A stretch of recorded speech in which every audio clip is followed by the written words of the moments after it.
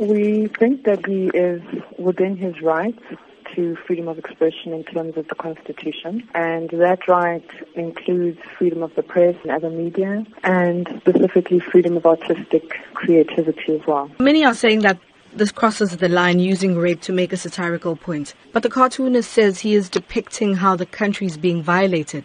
But is it a responsible way to do this? So we would look at the limitations to his right to freedom of expression or his right to express himself artistically or creatively in terms of what the limitations are in terms of the freedom of expression clause in the Constitution. So the right to freedom of expression excludes anything that is propaganda for war or any kind of expression that could be seen to incite imminent violence or be advocating hatred based on someone's race or ethnicity, gender, religion, and that also constitutes an incitement to cause harm. You say he's well within his right to post and express himself that way.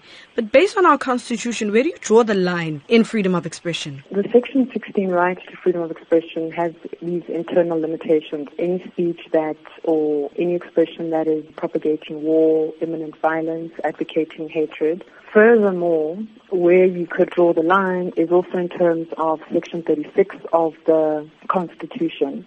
And if you're going to limit a particular right, you need to do so in terms of the limitation clause, which indicates that that limitation should be a reasonable and justifiable one. And how do you balance equality and freedom of expression? We would look to what the Constitution says to us in terms of balancing certain rights. So there isn't one that takes precedence over another. So you would have to look at then the general limitations in terms of Section 36 of the Constitution. What are some of the things that people should be mindful of when posting or commenting on social media regarding controversial topics such as these ones? The challenge is that the right to freedom of expression is a constitutionally protected right. So the parameters, if you wanted to draw any, would then be in terms of looking at any depiction or any expression in terms of, is it something that can be said to constitute propaganda for war?